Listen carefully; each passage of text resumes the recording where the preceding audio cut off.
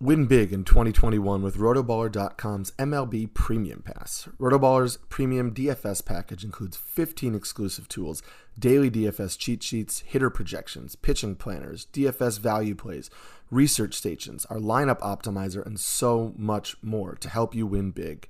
You can get access to our premium Slack channel where we chat about some of our favorite plays and strategy right up until lineups lock.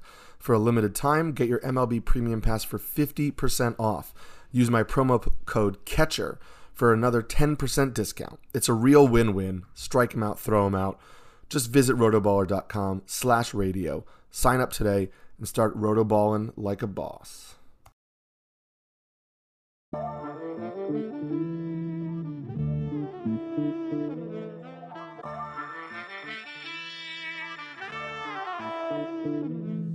Hello, welcome to episode 12 of the Catcher's Corner. I'm Eric Samolsky, joined as always by my co-host Sammy Ackley. Sammy, how are you surviving this New York City heat? By not leaving my house. I'm recreating the pandemic conditions of early 2020, and I'm sheltering in place. Yeah, within my air conditioners.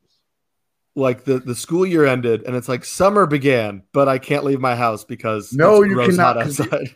The earth is melting right before your eyes. It is brutal.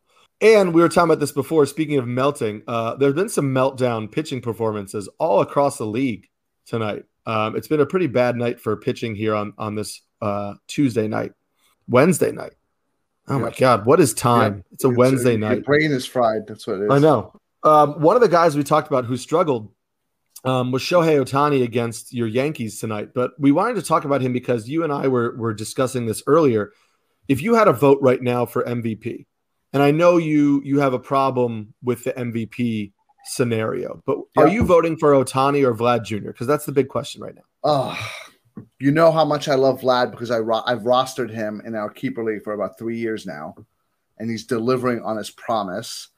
But obviously, what Shohei is doing is insane, and we haven't seen this before ever. So he has to. He would beat out anybody at this point. I mean, the pitching and the hitting, leading the league in homers. I mean, yeah. So I fully agree with you. I mean, he's leading the league with 28 home runs. After his outing tonight, he still has a 3.60 ERA. But here's the thing I keep reading on Twitter, which is pissing me off, is like, how can he be the most valuable player if his team isn't going to make the playoffs and they're under 500? And I hate that argument. Right. And I hate that argument. So what, should people with good GMs and good organizations only get MVPs? Like, that doesn't make any sense. And I think that's the issue with the word valuable in there, is they're like, oh, how valuable can a player be if his team isn't good? But baseball is not a sport that's won by one player, right? Unless you're talking about the one game that DeGrom is on the mound and the Mets can win, and even though they don't, but the Mets can win because of him. It's not won by one player. I think that it's been pretty clear to people that Mike Trout has been the best baseball player in the league for a handful of years now, and the Angels haven't won. So you can't just say, oh, he's not valuable because the Angels don't win. The team is constructed poorly. So that's a garbage argument, and we've got to get rid of that argument. And if that means we have to change the word or the acronym so that it's not most valuable player, or you need to think about it as his value to the league based on like his value just to the sport of baseball and not to his team. Because you cannot hold a guy hostage because his team is not doing well. How much worse would the Angels be without Ohtani? Right. And also look at, so the Giants have the best record in baseball right now. Crazy. They're 50 and 29, which is crazy.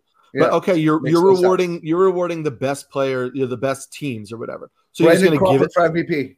Yeah, he's going to give it to a Giant. Give it to him. Lock it up. Who cares? What is your issue with the MVP race? I know you have an issue with how it's awarded. I hate having dual MVPs. Like I don't I don't mind if they had an AL MVP. I don't mind the current setup if they would have put in like, all right, well, we'll take the AL MVP and the NL MVP, and we'll vote on who is the MVP to rule all MVPs. Like, you want a super MVP? Yes, I want a super, like, Shredder in Teenage Mutant Ninja Turtles was a good villain. Super Shredder, though, that was off the charts. So next listen, level. Yeah. Give me super MVP any day of the week over regular MVPs. And I think that is a more likely possibility if the NL gets the universal DH. The issue right now is that the leagues, in my opinion, is the leagues don't play with the same exact rules. And I know that more affects like the Cy Young, that if DeGrom, has a great year, somebody's going to go, oh, well, and DeGrom is having a great year. If he has a year where it's more equal to like Bieber or Cole, even though Cole's fallen off, you'd be like, oh, well, DeGrom faces the pitcher, so it's not totally fair. And I just think until the leagues have the same rules, you're going to get those issues a little bit. Or maybe the Baseball Writers of America just don't want to be harangued even further by their votes. And there's one more thing we want to talk about before we bring on our guest, and it's going to be a real good show today. We had an issue, or I had an issue today, and you and I were chatting about it. There were day games and there were night games. I sat a day player in favor of a guy who was starting the night game. I needed stolen bases. So I started John Birdie, who's been playing really well, stealing some bases, and I left Luis Urias on the bench because he hasn't been hitting super well, but really it was just I wanted to pick up a couple extra stolen bases. Urias obviously had a great game. Birdie not in the lineup tonight, so now that spot in my lineup is vacant. You and I play in a daily moves league, so that's why we can do this. You said to me, you always roster the guy playing the day game. You always take the start.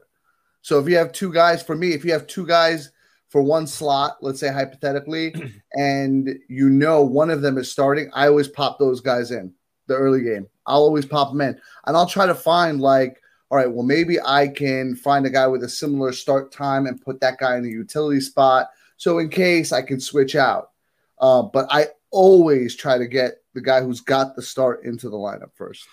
Yeah, and I hear you. In the utility spot, I think is a good point that's been brought up a lot. You always want to leave that utility spot flexible. This was a corner infield spot that was really just between those two guys.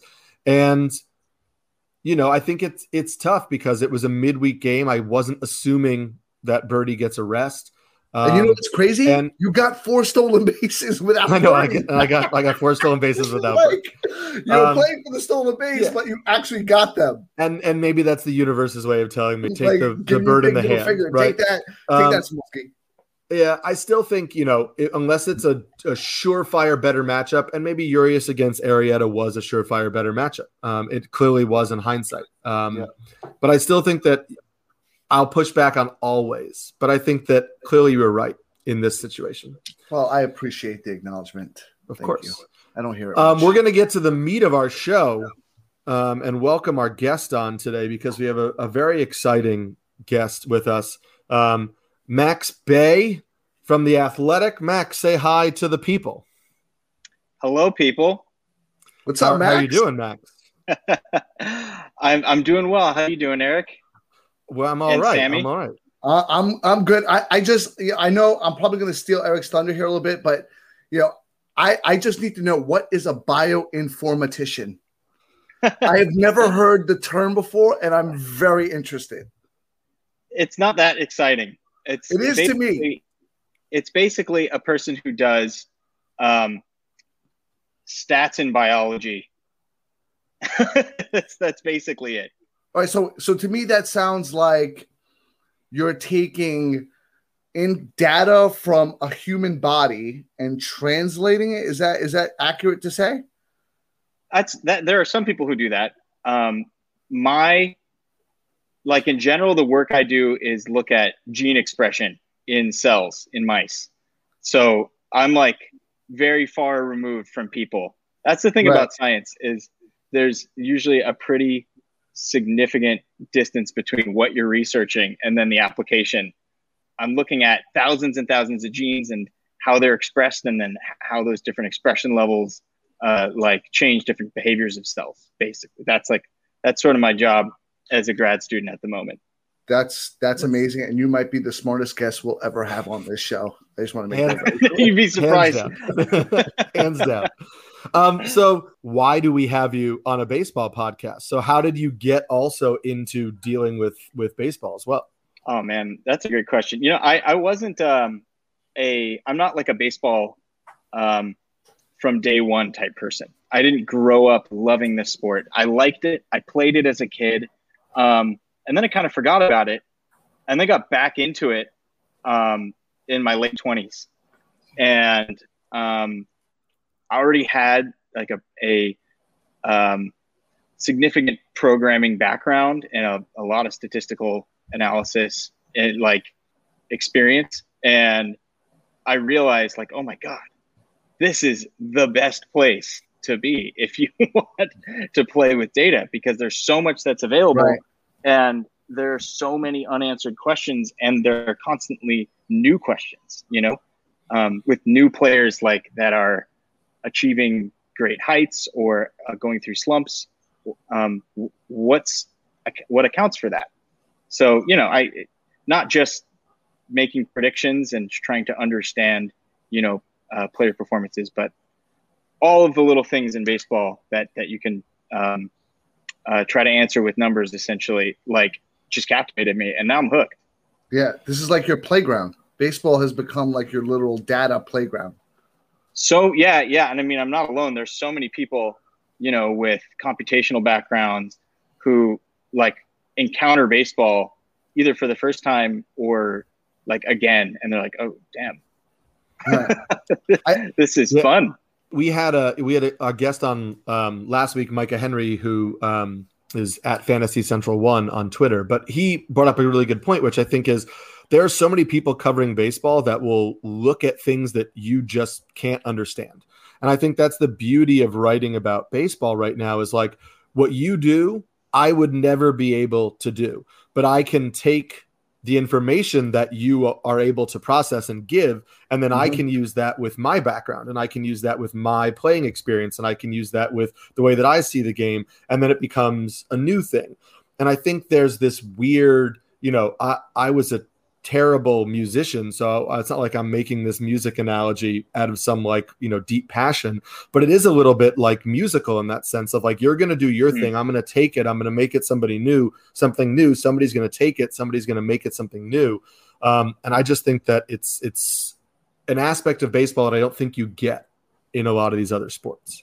It's funny you should mention that. I really lean heavily on people with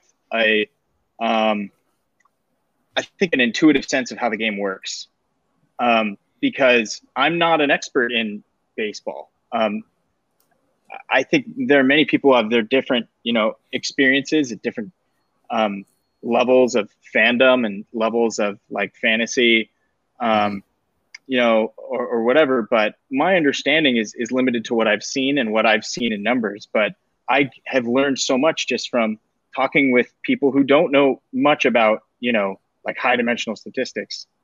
And honestly, without people who just observe the game as, you know, like a human experience, I would be lost. And I think that there's like a happy middle ground between, you know, statistics and understanding that this is actually a psychological game. This isn't, you know, these aren't truly like random numbers being generated. Yeah. It's like a psychological game between, you know, the pitcher and the hitter, and then the fielders and all that. And so, anyway, I've come to appreciate, because I've collaborated with people even as a grad student with I've collaborated with labs outside of my own. I've come to appreciate that domain expertise is something you need. You can't just enter a field and expect that just because you're good at stats that you're going to be good at, you know, that you'll be able to understand it. So it's funny you should mention that. Yeah, I always look at baseball as like a relationship with a crazy ex-girlfriend, like, because it is literally the most unfair sport out of all the sports I've seen. Like it's like this crazy ex-girlfriend that you just can't quit, but she's just like completely insane. Like that's what it is. It's like there's no rhyme or reason to anything that happens. Like you'll look at the numbers and you'll be like, oh well, this guy should be performing, and hits drop in when they shouldn't. It's literally the most unfair. Like there's a rhyme or reason over 162 games, right? But not within a game. And so you watch a game and it's chaos. Yeah. But it's not chaos when you zoom out. It all makes sense.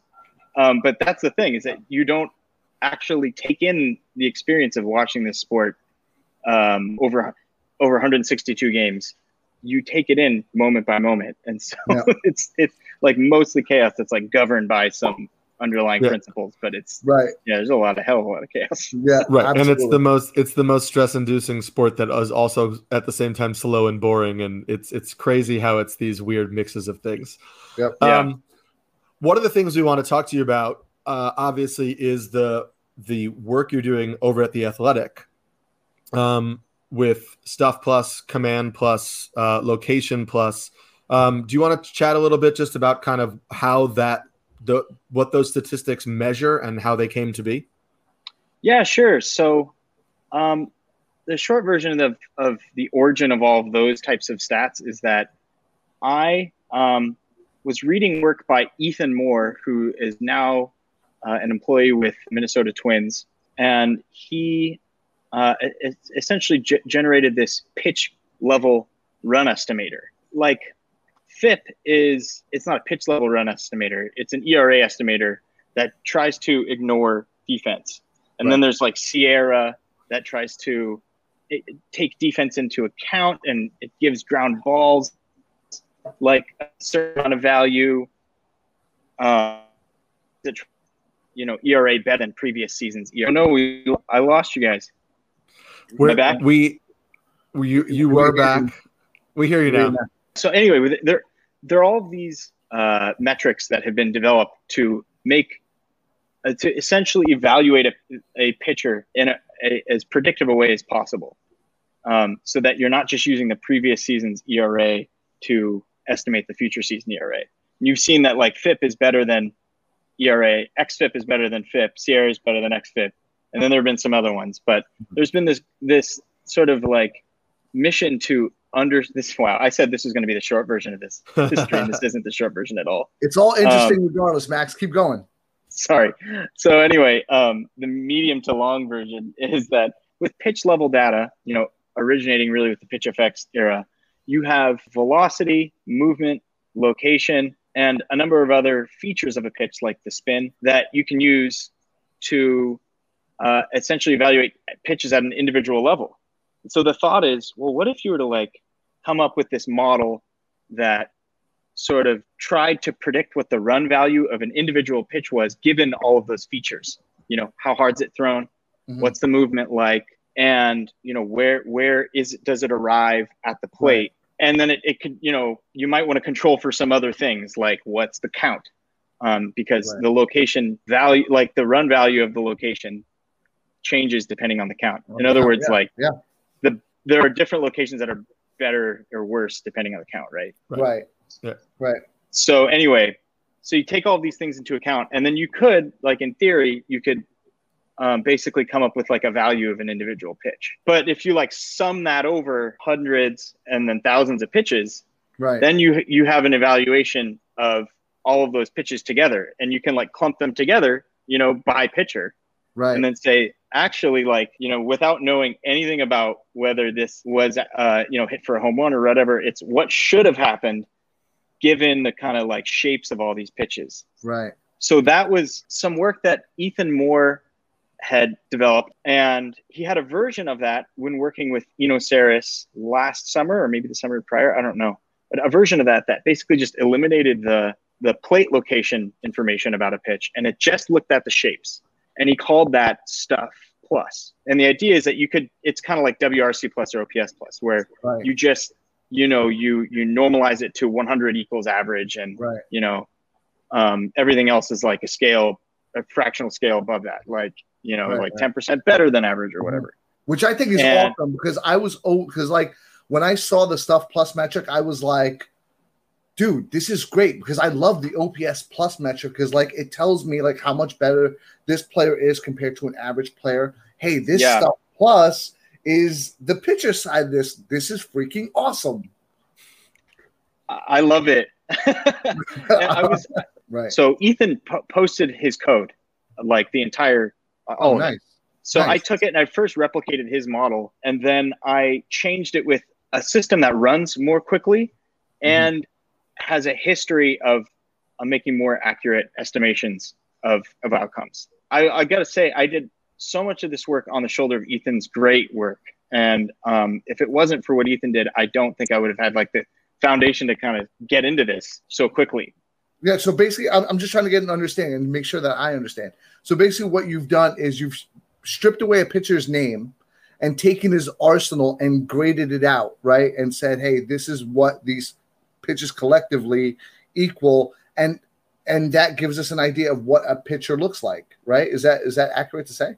Well, it's kind of like X WOBA or X batting average, right, or X slug, right? Where all you're doing is you're taking the exit velocity and the launch angle, and you're saying what should have happened. Right. And in small samples, they won't match up necessarily. And sometimes over large samples, they don't match up. But, it's informative, right? Like if you see somebody's like having a hard time, but they've got like a great X WOBA, then there's something there, right? And so that's kind of, that's the idea.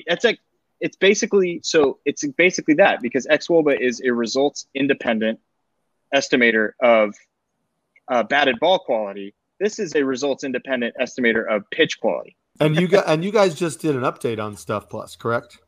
Yeah. So there were some decisions about how the model makes its predictions that I baked into the original version that over time I realized were probably not optimal.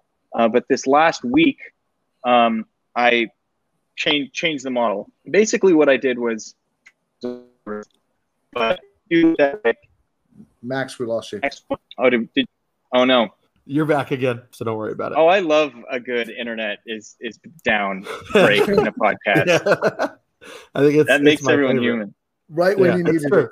That's true. So I included another predictor variable in the prediction of what the value of a pitch is. That predictor variable was spin efficiency. If you're familiar with that, it was basically how much gyro spin is in a pitch. So, like there's different types of sliders. Some of them are kind of like a bullet, and spin rate was something I looked at. But a slider that's more like a curveball is pretty different than a slider that's like a cutter, which looks like kind of like a bullet spinning right at you. Yeah, right. And so by including spin efficiency, I basically was considering is it spinning like this or is it spinning like that? Yeah. At you, and that really actually mattered a lot in the accuracy of the slider estimations. But anyway, so there's that, and then also some stuff it was before it was trying to predict all field outs as the same thing, and now I split up field outs into pop up and fly out and things like that, and having that additional granularity gave the model some more things to work with.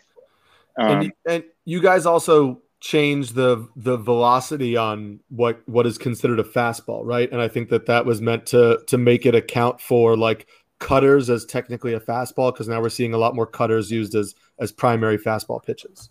Yeah, that's exactly right. So before, what I did was I would evaluate not just the features of that pitch, but also the features of that pitch against the fastball. Because it's that deception that really matters too. So if you have a really good fastball, that actually elevates the stuff number of all your other pitches too. So even if you have a mediocre slider, if you got a killer fastball, that can help out your slider a bit, right? So anyway, before, what I did was I just said, okay, what's the average velocity, and then vertical and horizontal movement to that pitcher's fastball, and then I would compute the difference against that. But now it's within an appearance, first of all, so it's more sensitive to changes in the fastball within an appearance, which matters now, right? That guys are degooping. Degooping? Did you just call it degooping? That's great.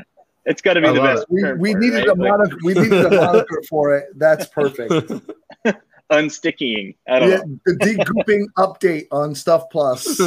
I have all this code, and so much of it is just degooping script, degooping evaluation. Right. I mean, that's kind of got to change some of the metrics on Stuff Plus, right? Because I mean, if spin rates are going to be drastically reduced, it's going to change some of the metrics here.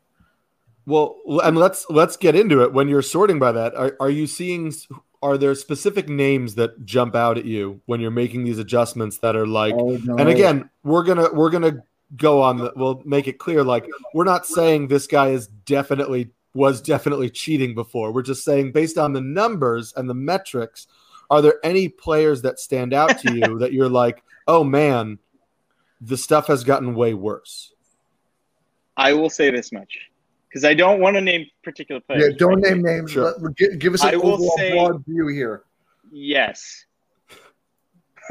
And the pitches most affected seem to be fastballs. Of any kind?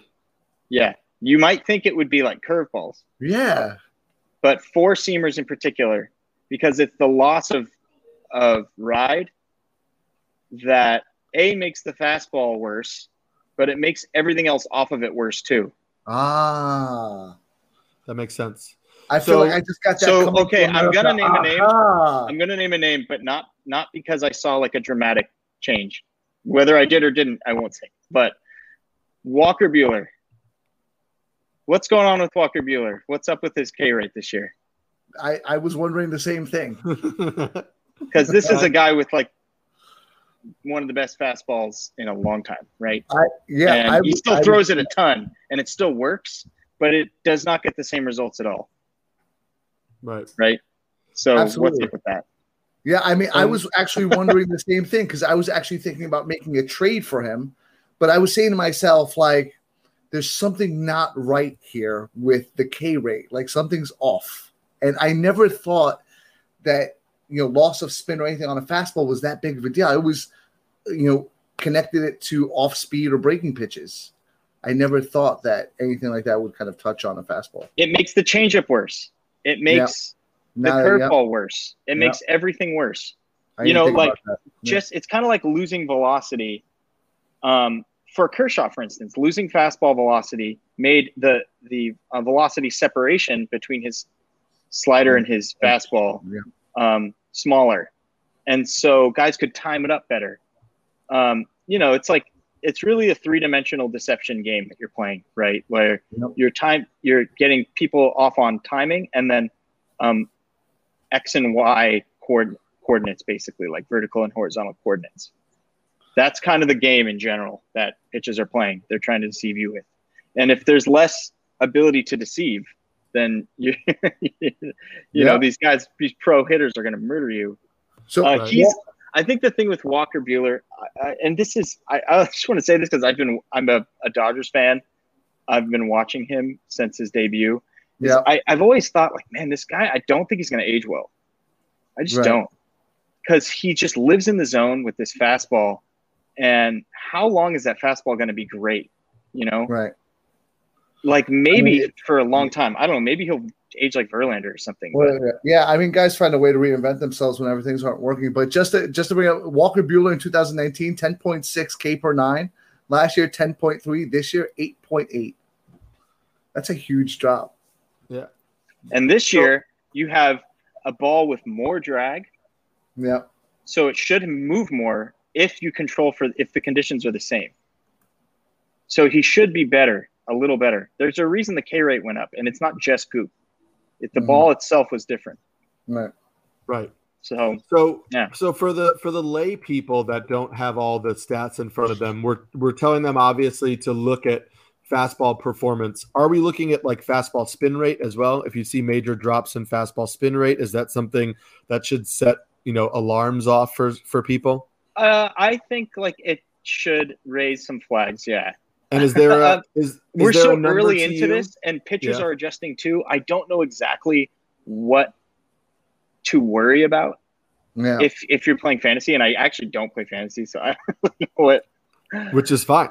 Well, head to a fantasy podcast. Hey. Well, I'm glad I'm here, but I just there are some pitchers who will make really smooth transition to different types of two-seamers. I know there's been a lot of talk about that. There's been like a boost in the relative use of two-seamers. I do think for somebody who's like ultra reliant on their four-seamer, if you see a big drop in their four-seamer spin rate, red flag. Models I'd run, like really simple models, but models that I built to make some predictions about what would happen showed that essentially you had like the fastest decline in like the quality of your pitch with per RPM lost, you had the fastest decline in a fastball. That's crazy. Interesting. That's crazy. I mean, we could talk about this too, Sammy, because I mean, it was one of the things that you mentioned when we were watching the game on Sunday night. But I know a lot. Garrett Cole's name has been mentioned a lot in all of this, but just the ineffectiveness of the fastball on Sunday. He only got five whiffs on the fastball, which is normally he's getting way more than that. CSW was fine because he still got some called strikes, but the fastball was hit relatively hard. It had a max exit velocity over 113, average exit velocity of like 98. And you were watching the game, Sammy, because it was the Red Sox beating up on the Yankees, so I know you were watching it. Yeah, I love being pummeled. I love. Yeah. But that's a good note to take, and it's something that's interesting as we start to kind of try to make sense of this new world of de-gooping that we're living in. Max, I got a question for you. Is Stuff Plus kind of, because I see it on the Athletic a lot, but how does that kind of filter into the broad like Fangraphs or all these other sites? Like, how does a metric like Stuff Plus get incorporated into like Baseball Savant and stuff like that? How does it transition from just strictly being like from finding on the Athletic to finding in more places? Yeah. Well, we're not really sure exactly how we're going to make this, what the long-term future of the like public dissemination of these types of data are. But there is some early progress on turning this into like a publicly available website or app. Awesome. And so we're working on that. And how that gets integrated, like Derek Carty's projections, for instance, are, like the BAT and the BAT-X, those are all up at Fangraphs. And, maybe some of this stuff would eventually end up there. I don't know, but the first step will be getting this like website / app together. And yeah, that should happen pretty soon. I think we'll have something this summer. We'll definitely be on it. And then let's say that does happen and everybody can start looking at Stuff Plus metrics. For you, where does Stuff Plus fit in a larger player evaluation? How should people take the information if, say, in the summer that app exists and they can all of a sudden see all of it? So I'll say right off the bat that there's some shortcomings to Stuff Plus that will be difficult to control for. And I love it. Perfect timing. Right when you were about to get to you were going to talk about the shortcomings, and the internet was like, "No, Max, don't do it." Man. Yeah, the NSA came in and was like, "No." Simplest way I could say it, and it's kind of obvious. It's a pitch level evaluator, right? But it doesn't do a very good job of evaluating, say, tunneling. It doesn't do a very good job of incorporating the value of having a large arsenal. Likes to use the example of Hyunjin Ryu a lot. Because you never know what he's going to throw at you. He's just got this whole like palette that he can toss at you at any time, right. And that itself has value. And so those sorts of things, it's not great at. And for that reason, it actually is not as good of a next season estimator as like Sierra, for instance. However, there's good reason to think that it can tease out real early on the quality of a pitcher who has made significant adjustments by like increasing velocity or adding a new pitch, or somebody like a call up. This rookie comes up and you want to evaluate their quality. Like you could look at CSW. That's a great stat, but how long does it take before CSW is a meaningful predictor of future success? Is it 1 start, 2, 3? So the nice thing about Stuff is that it really does not take very long to, quote unquote, stabilize. I think where it fits in is it could probably be used in conjunction with some other information about a pitcher to predict future seasons. But within a season, right, it can tell you a lot about what you know. It reacts very quickly to new information, is what I should say. nice. Yeah. So another example is somebody coming off the IL, right? Like when Chris Sale comes back, everybody's interested in what version of Chris Sale we're going to get.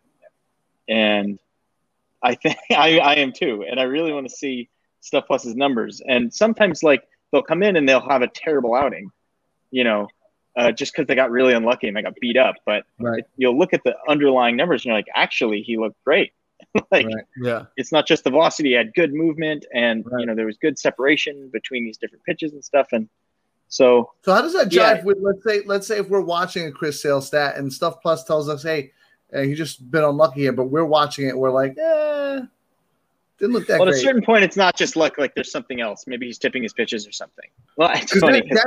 That's really the fight here between, progressive baseball watchers and, the older generation, like previous generation. They're kind of like, hey, to hell with all the stats. This is what I see. And we're like, data.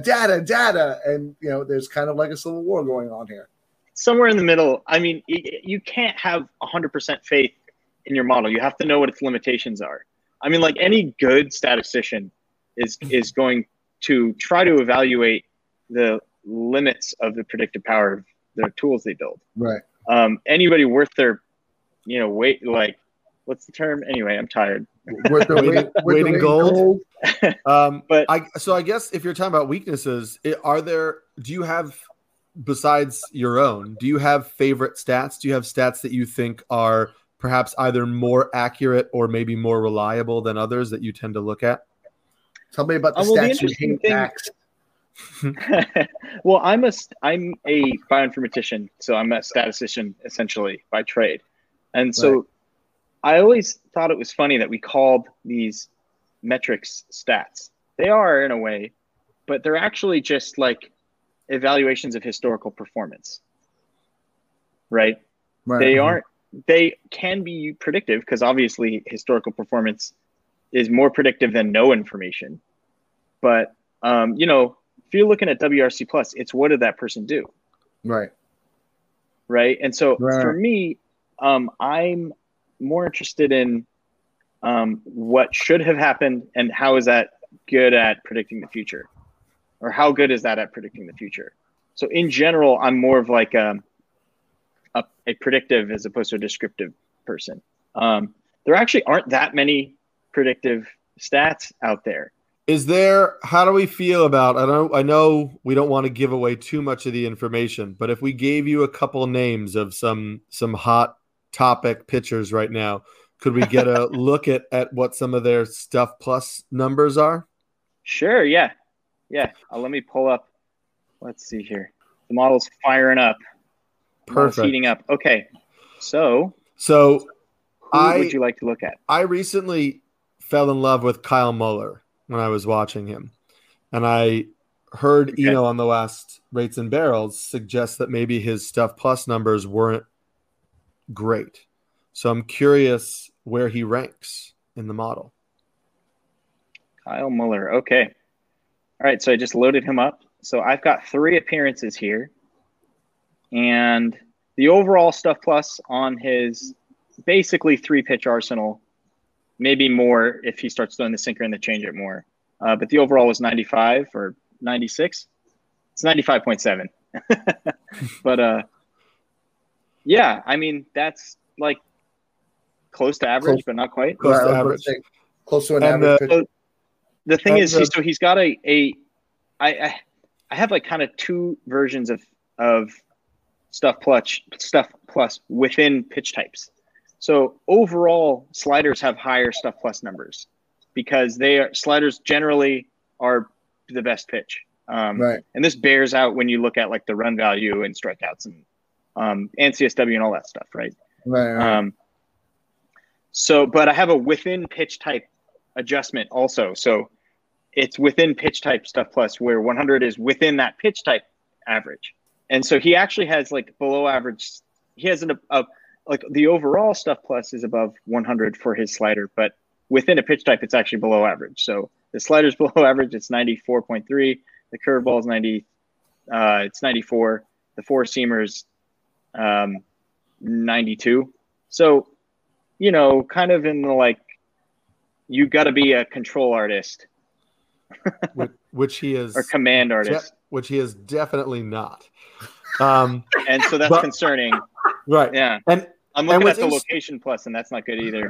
It's not great. It's all bad. Yeah, but what's interesting, and I guess I'm curious about him as a test case going forward is, you know, I look at his stuff when I watch him and I think, oh, this guy has pretty good raw stuff. He's getting a lot of bad swings and misses. There's a lot of good movement on the pitches, and when you go to Savant and you look at, you know, the spin direction graphics, you realize that there's a lot of similarity in the trajectory of the fastball and the slider. The curveball pretty much perfectly mirrors the fastball. So there is something to maybe the way the arsenal is put together that makes it more deceptive than the individual pitches.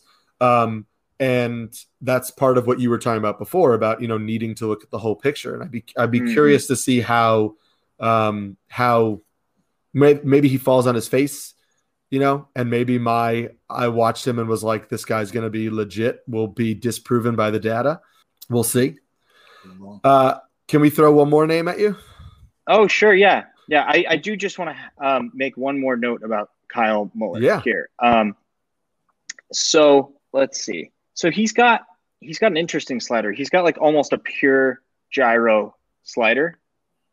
And his first appearance was after the memo was dropped. And, you know, I think in general, there has been some adjustment by pitchers to, you know, try to like change their gooping routine or whatever. Mm-hmm. It's a pretty good sign that you have somebody coming in who presumably was not gooped up, but maybe he was before, and that he doesn't have to make that adjustment, and that he's been pretty good so far. I think like, you know, over time you can look at results and balance that against this sort of information and say, well, you know, there's some skepticism here, some underlying kind of, you know, bad signs. But if somebody keeps being good, then at a certain point you're like, there's something wrong with the model, how the model looks. Right. There are always pitchers that, you know, and players in general that will either outperform or underperform their stats. Yeah. I'm not going to live and die by this model. I'm not an idiot, you know? Right.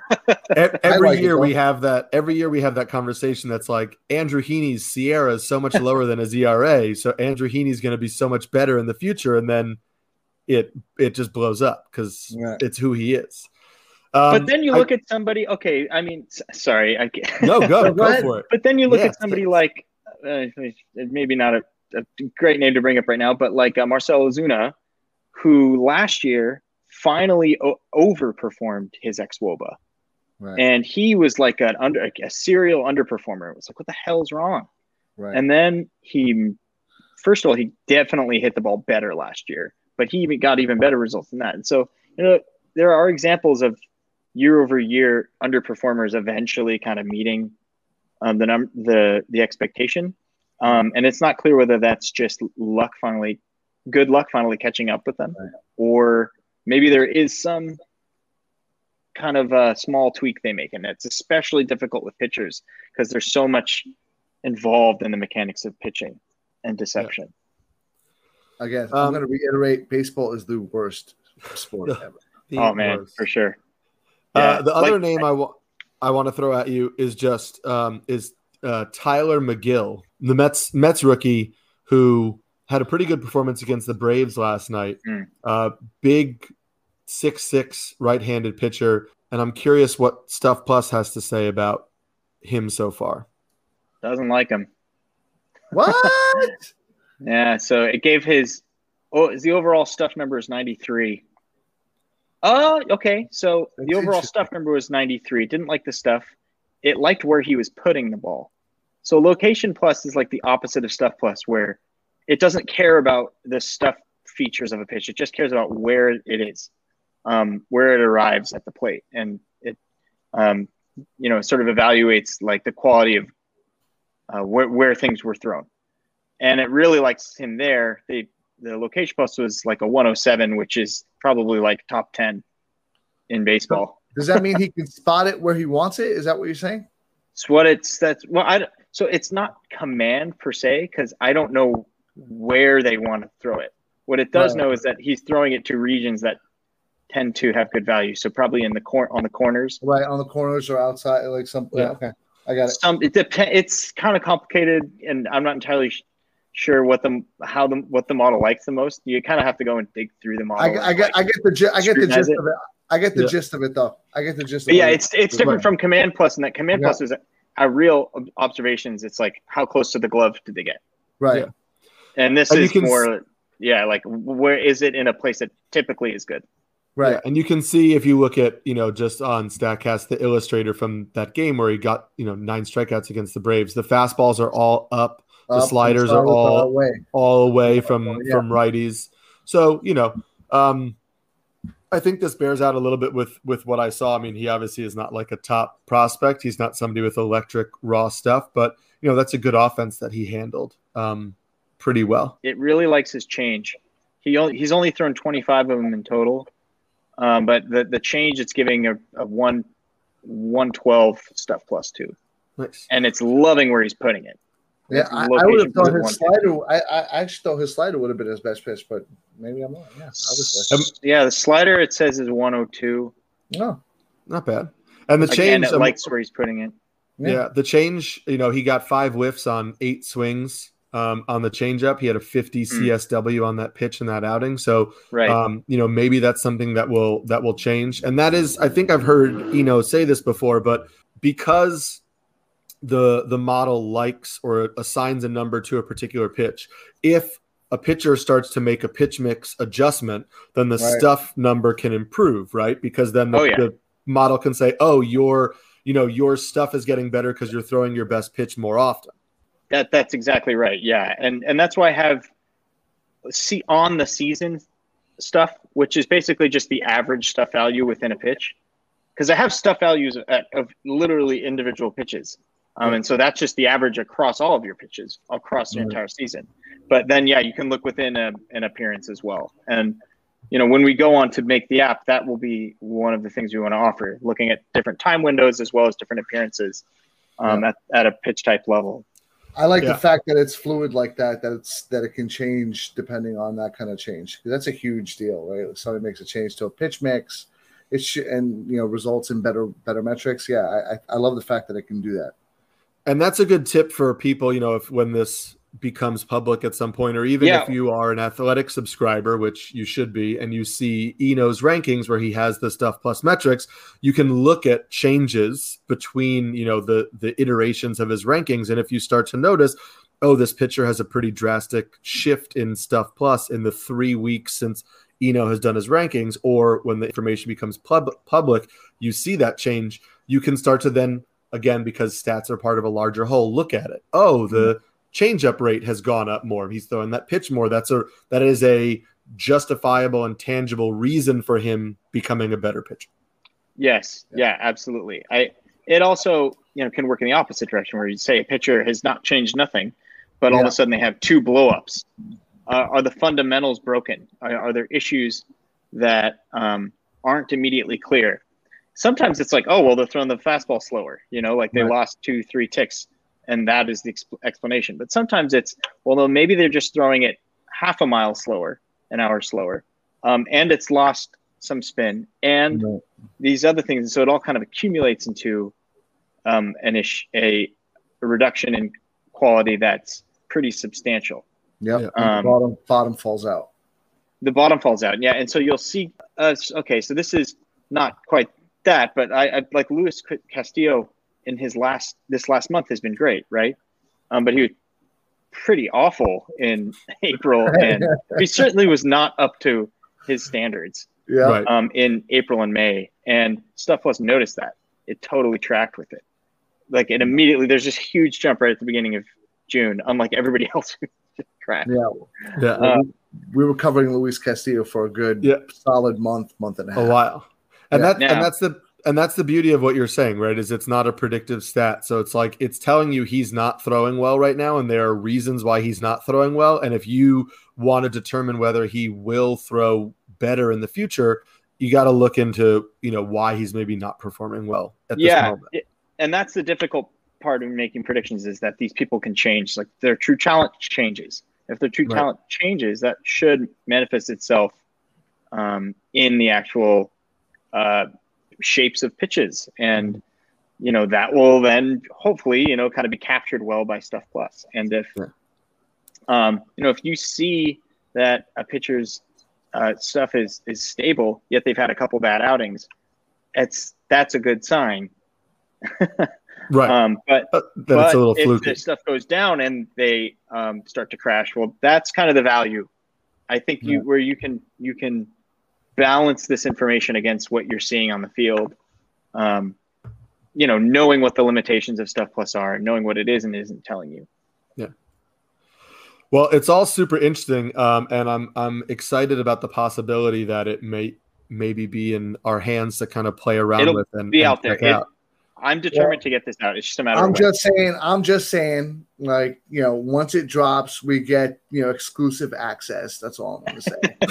That's the opposite of what I want to do. I'm coming at you, Max. Coming at you. You just got to be there waiting around the corner for, the debut, like it's a brand new sneaker or something like that, Sammy, and you got to just get on it. I'll follow Max around on social media. Oh, that's exactly the way to my heart.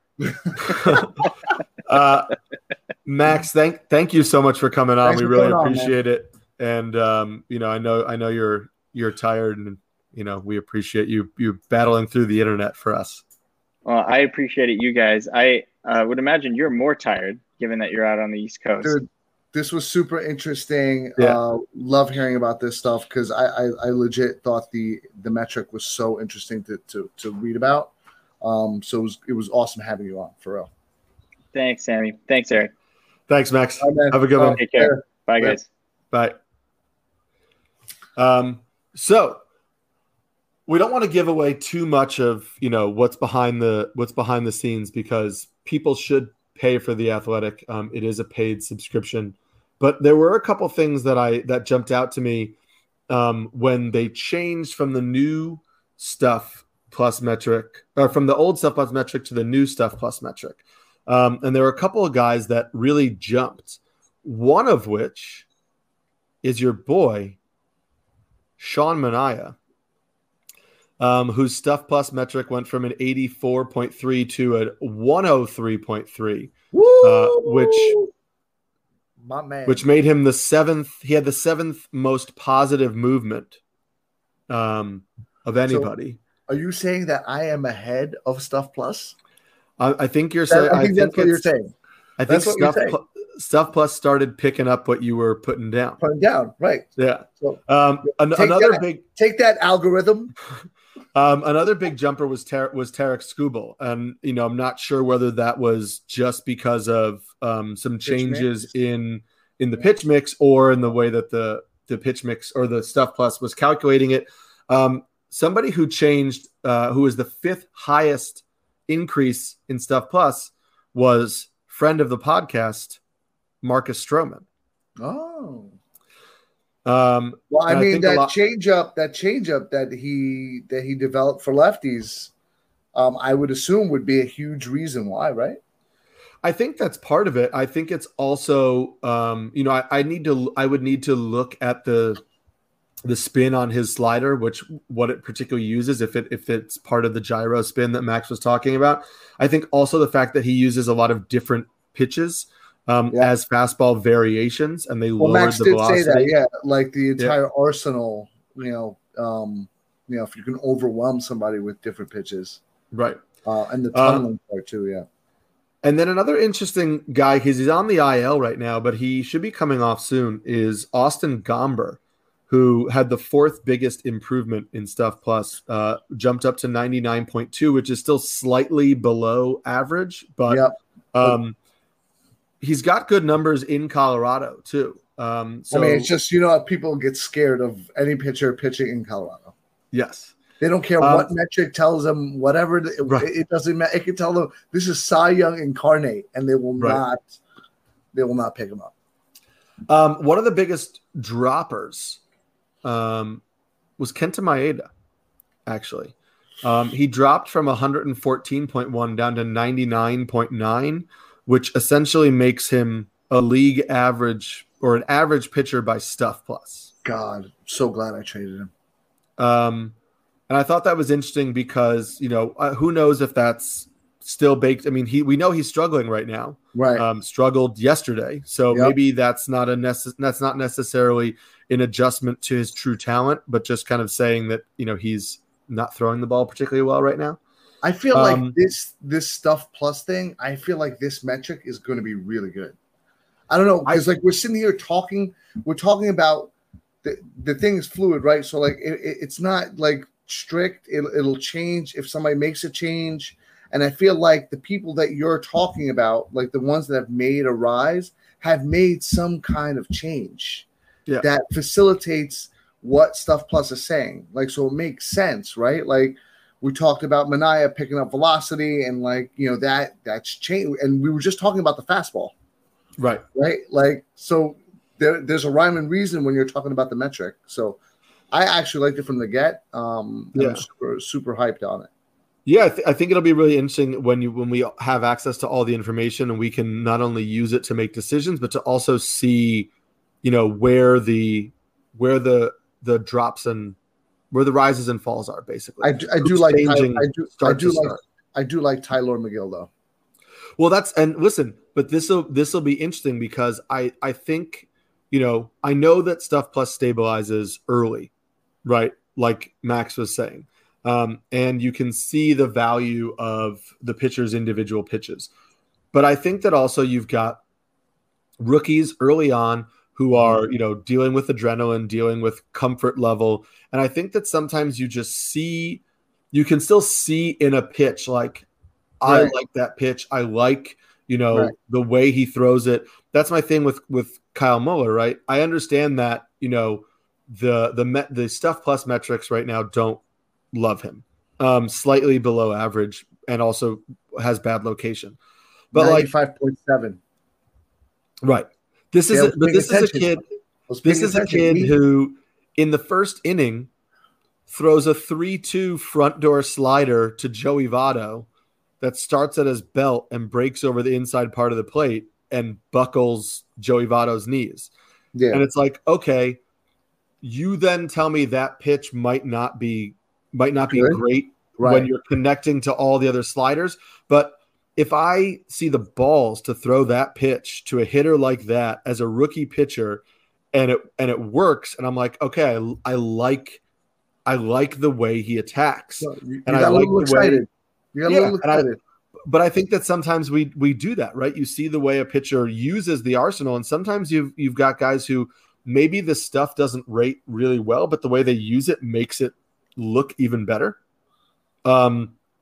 I think that his stuff plays well together. We'll see what happens. He's going to start this weekend against Miami. And I will run him out there in our league because I'm confident. What it is? It's that triple C. It's the triple C's. The catcher's corner confidence, baby. Like, we don't need a metrics. We have our ojos, our eyes. We see and we like. That means it's all good. It's true, except, you've got moments where we trade Kyle Schwarber in May, like I did. Dude, that's been wow. Like and at the beginning of that, so Eric traded Kyle Schwarber for Mitch Haniger. Was it straight up? Was it a straight up deal? It was worse than that because I traded Kyle Schwarber and Ian Anderson for Mitch Haniger and TJ Antone. Right. And Schwarber was really struggling at that point. I believed in the Haniger bounce back, and I still do. He's hitting the ball well. And I believed in the Haniger bounce back, and I thought if he's healthy, he's going to be a better player than Schwarber on the year. And then I was banked. I'm not a huge Ian Anderson guy the more I watch him. I think he's fine, but I don't think he misses a lot of bats, and I think that his he's not an exciting pitcher to me. His stuff Kyle plus, if you Schwarber want to had know, 16 home runs. I know. Dude. I know. The minute you traded him, Eric, it's all your fault. I traded him in May. Thank you very Whatever. much. Traded him at the beginning of May. You're the impetus. I was banking on TJ Antone, taking over the closer's Kyle role. Schwarber did not like your disrespect. No, he made me pay for it. And now I sit here, and every home run is a stab. Being reminded. Yeah. Of what was. Well, this was a super interesting episode. Yeah, I think we definitely had the smartest guy that we'll ever have on this. On the show. We appreciate everybody for hanging through with us for this one. We know it wasn't as fantasy specific, but I think it's a good metric that will help us in the future, and understanding how these stats work helps us to understand how to evaluate these players.